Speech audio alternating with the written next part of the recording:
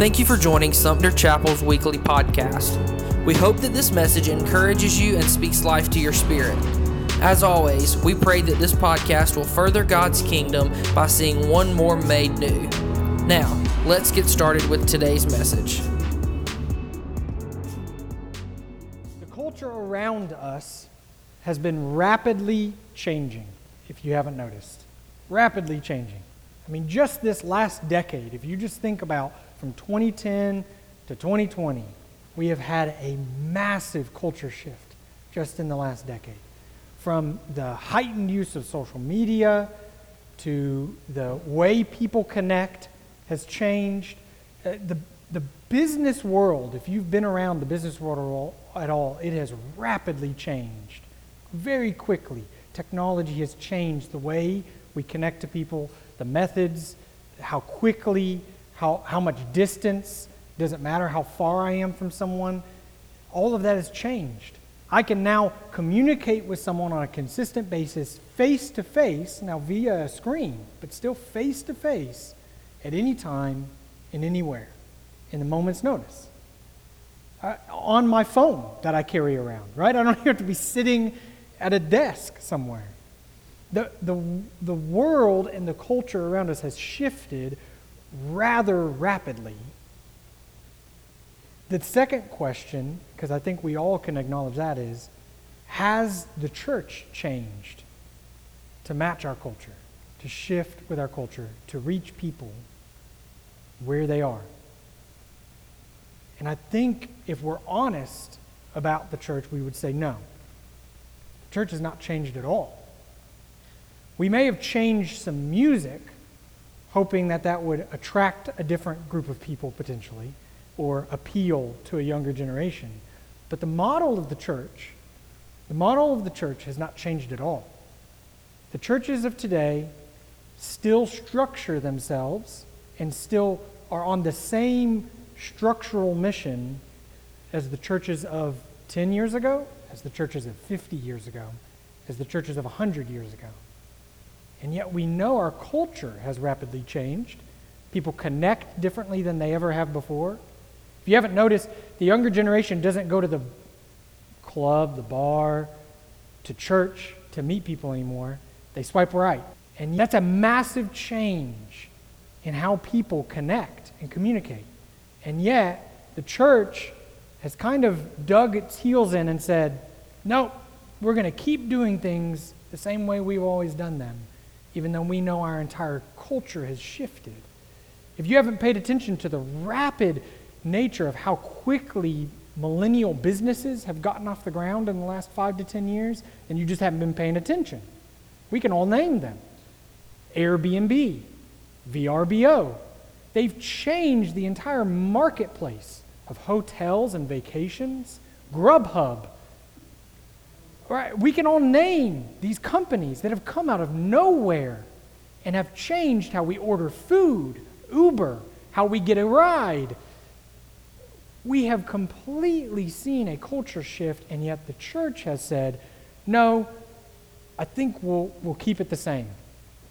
I heard a pastor friend of mine say, the church is the only organization in America that could take an 80% loss for the entire last generation and sit back and say, no, we're good.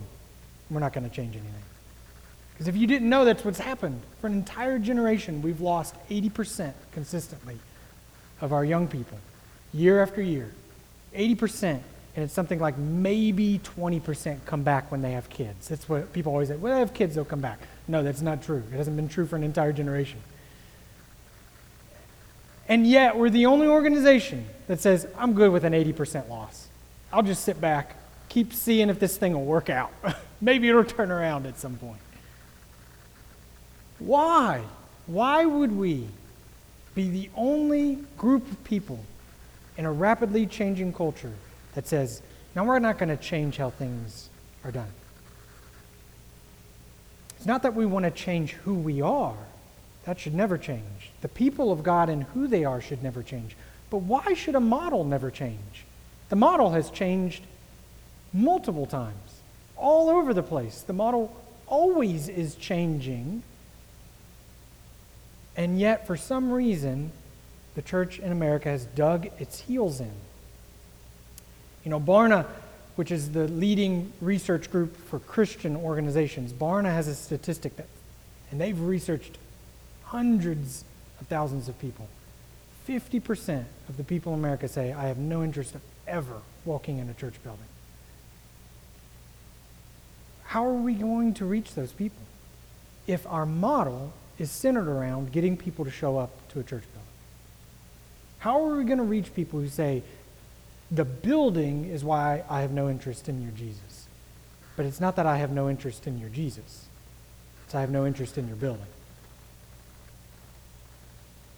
The model of the American church today, I think we can all agree, is the same model that really has been around since the Roman Empire, funny enough.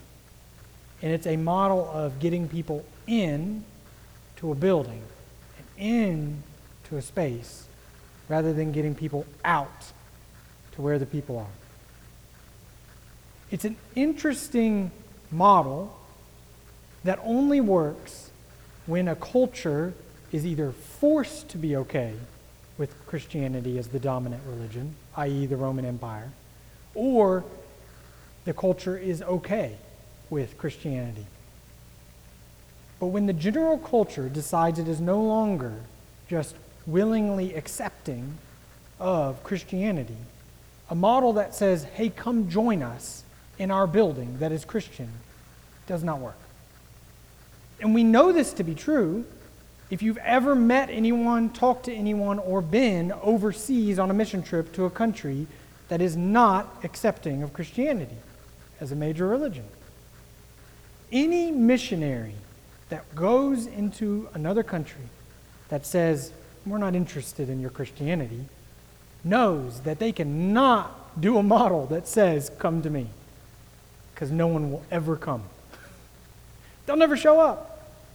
If you, as a Christian, if God took you and planted you into an all-Muslim nation and said, go and reach these people, and you decided the way you were going to reach them was the way we try to reach people in America, by sending out postcards or setting up signs and having a space and then inviting them to come to that space, you would never have anyone ever show up. Ever. They just wouldn't do it. And it's not that they necessarily don't want to know about the Jesus you have to offer. It's that they're not interested in coming to something. They're not interested in showing up to your space because you have yet to show up to their space. And the irony is that Jesus models for us the very ministry he desires for us to live out. A ministry that goes to people and is where they are and is based on sentness. Sentness.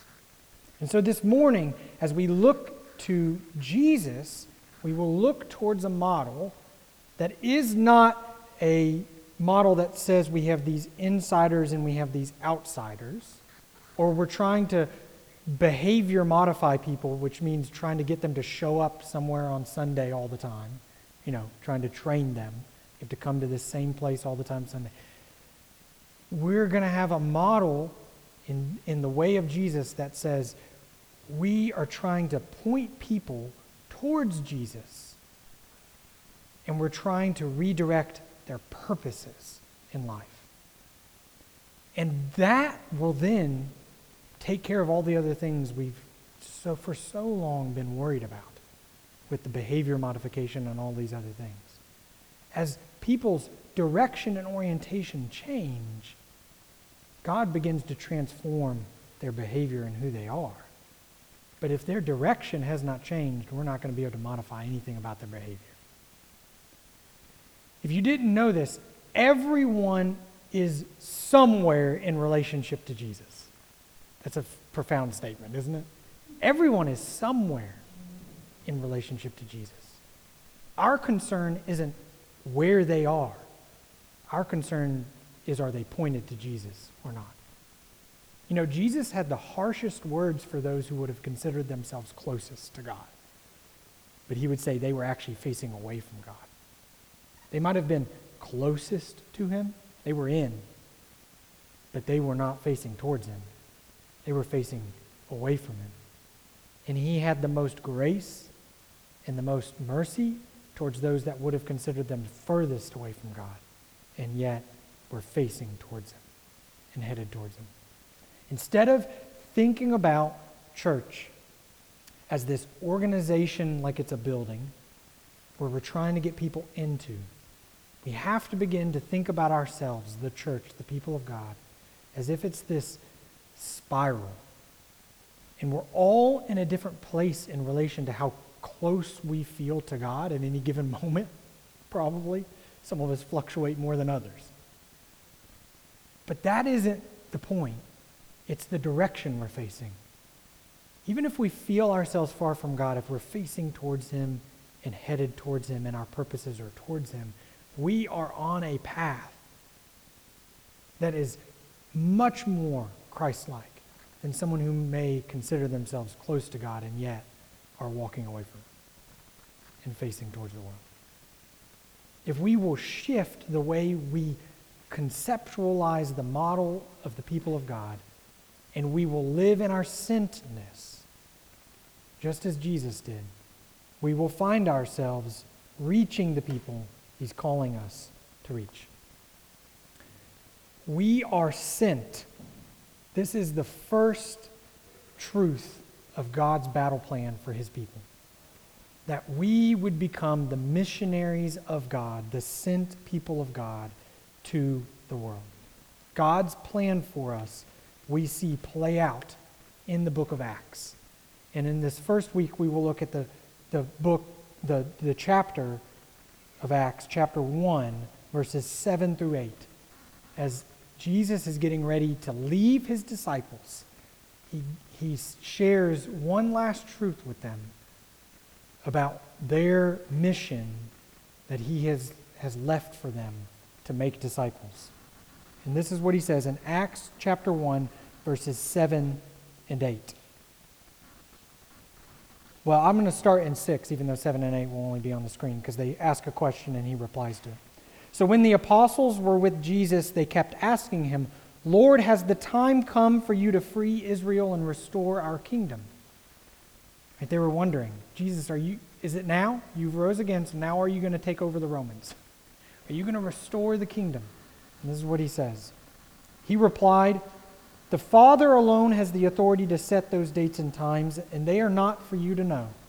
But you will receive power when the Holy Spirit comes upon you, and you will be my witnesses, telling people about me everywhere, in Jerusalem, throughout Judea, in Samaria, and to the ends of the earth."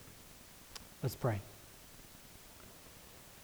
Father, we ask that as Jesus spoke to his disciples, you would speak to us this morning about the power of your Holy Spirit to inhabit us, to live within us, and then to work through us, to make us like Jesus to this world. That we would see ourselves the way you see us, as missionaries to those around us, to our families, to our community. As those sent to care for their souls, as those sent out that we might be the very hands and feet of Jesus, that people might experience your love, come to know you, and be transformed. And that our goal would not be to get people into church, but to be the church right where people are. That we would meet people where they are, just as you did. Just as you sat at a well with a woman, just as you went and visited a tax collector at his home, just as you mingled with those that later you would be accused of behaving like, even though you didn't. That we would become more and more the image of Jesus to this world, that they would see a Jesus who died and rose again and conquered death in the way that we live out our faith. And it's in the name of Christ we pray. Amen. So we are sent. Say that with me this morning. We are sent. Say it one more time. We are sent. We are sent. This is the first and most important truth of the mission of God, the battle plan of God for the souls of humanity. You know, John shares this truth in this way. It's Jesus talking to his disciples at the very end, at the end of John's gospel, and he says, just as the Father has sent. And the word here, sent, in Greek, is the word apostello. Apostello, which we will talk about in 2 weeks from now, it ends up getting translated as apostle. And in English, it means, in Latin, it gets translated as missio, and in English, it becomes mission. Mission. And when we think about mission, in the church, we think about missionaries, but in the world, we think about military missions. That's how the world thinks about mission, and that's how the word was used here. It was military language. Jesus never hesitated to talk about the kingdom of God, not the nonprofit of God. You know, we've kind of muted the language of the Bible a lot of the times in the church to make it a little more palpable for a culture that we think needs it to be more palpable. But what the culture needs for us to be is truthful with them. And there's a war raging around us for the souls of humanity. And God gave us a kingdom and a battle plan in order to wage that war. He didn't give us a nice little packaged organization in which to invite people to be a part of. He gave us a battle plan, a mission to go after the souls of those around us, just as he came after our souls. Right? He said, as the Father sent me, so I send you. It's in the very nature of God that we find our marching orders. The early church gets into this entire debate around sentness, and it actually ends up dividing the church. But it's around this language, because the scripture says this. It says, the Father sends the Son, and the Father and the Son send the Spirit. And there's this whole debate in the early church around this order of the Godhead. They're trying to figure it all out. So how does that work? How does God send himself? None of this makes sense. And we can't make sense of it all. Because the purpose of that language was not to teach us something about how the Godhead functions. It was to teach us something about the very nature of God. That God is a sending God. That he's a God of action, and he's a God of coming to people, not waiting on them to get to him. Because if God waited on humanity to get to him, it would have never happened. It would have never happened. He had to come to us. And so he did. You know, this happened right away in the Garden of Eden. I don't know why we're so confused by this most of the time in today's culture. Adam and Eve do the one thing God says don't do, because he knows the ramifications of what it will cause, the rift it will cause. They do it. And does he wait for them to come to him? No, he goes looking for them. Isn't that funny? As if he didn't know where they were. He comes walking into the garden. Adam and Eve, where are you?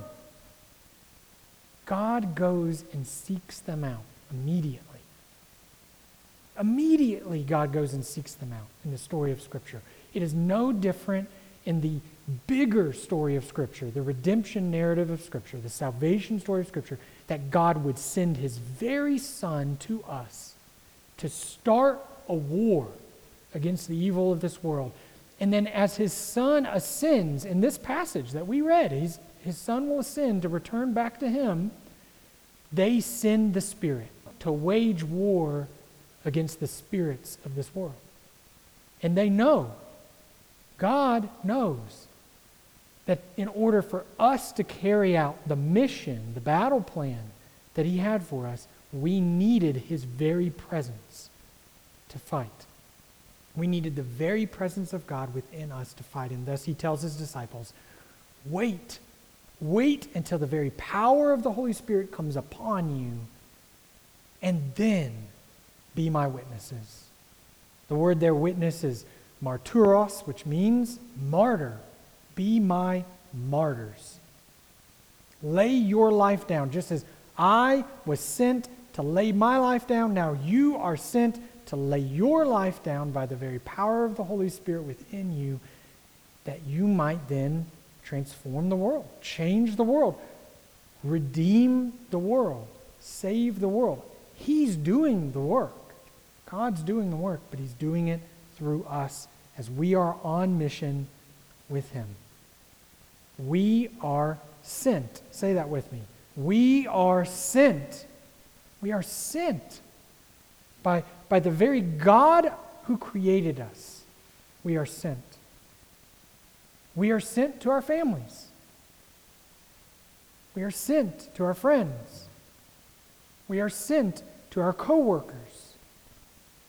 We are sent to our community. See, you thought you chose all of those things. Maybe except your family, because you know you've been born into that and you can't deal with a lot of that. But at least the person you married, the job you chose, the community you live in, you thought you chose all of that. The irony of the scripture is that it teaches us something vastly different. That God chose that for you.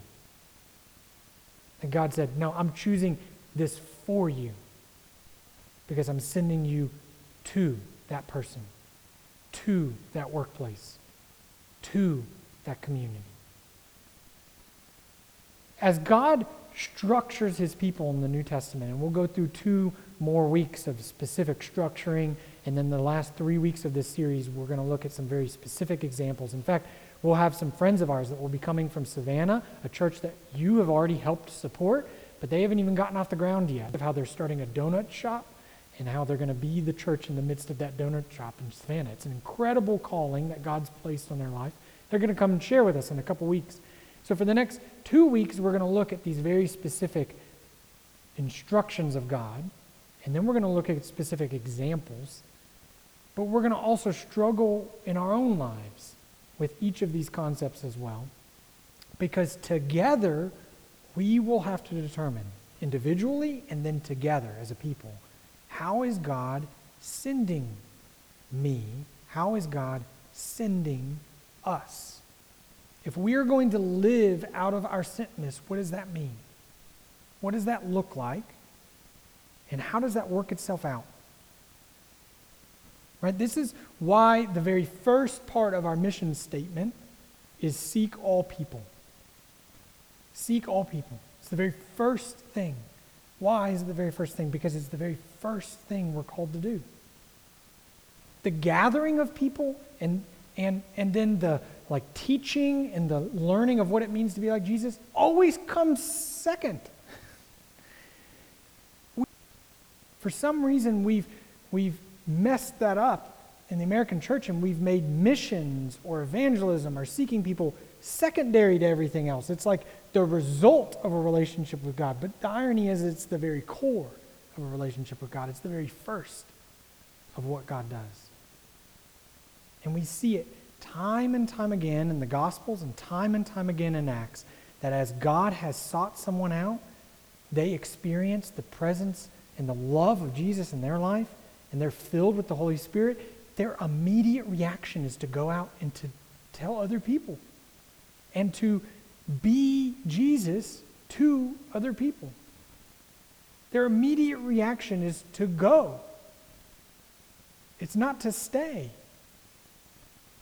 So why have we created, or really we haven't created it, we've just perpetuated a model of God's people that attempts to get people in somewhere, to stay somewhere, instead of attempting to get people to be someone, to be Jesus right where they are. The gathering of God's people will still be a part of that. I don't know if we're afraid that we're just going to all of a sudden not gather anymore, that everyone's just going to scatter and no one's going to want to be together anymore. That's laughable, because that's still going to happen. That part's going to happen. It's a part of what God does. But if we don't go to people, they'll never want to gather. If they don't know Jesus, why would they want to gather in his name? If they haven't experienced healing, if they haven't experienced the very presence of God in their life right where they're at, why are they going to want to go somewhere to experience it? It's not real to them. It hasn't shown up right where they're at. Then why do they think it's just going to show up magically somewhere else? People need to know that God is with them right where they're at. Not that they have to get somewhere to experience God. It's this spiral. Everyone is already in relation to Jesus somewhere. It doesn't matter where they are on that spiral. They're somewhere in relationship to Jesus. It's our mission to go to them and help direct them towards Jesus. And help them see Jesus. Sometimes it's that they see Jesus in us first, usually. It's that they see Jesus in us first. And then God opens their eyes to see Jesus in all of his glory, in all of his love. But it takes us meeting them where they are for them to see Jesus. We are sent. Say that with me again. We are sent. We're missionaries. We need to be always learning our context. We need to be always engaging the people around us. We need to be always guided by the Spirit. Guided by the Spirit that he would lead us to those whom he desires to awaken to his love. Who he's already at work in their life. And we're just joining in the work that he's doing. We're just directing people to him. We're just engaging them at the level of their faith.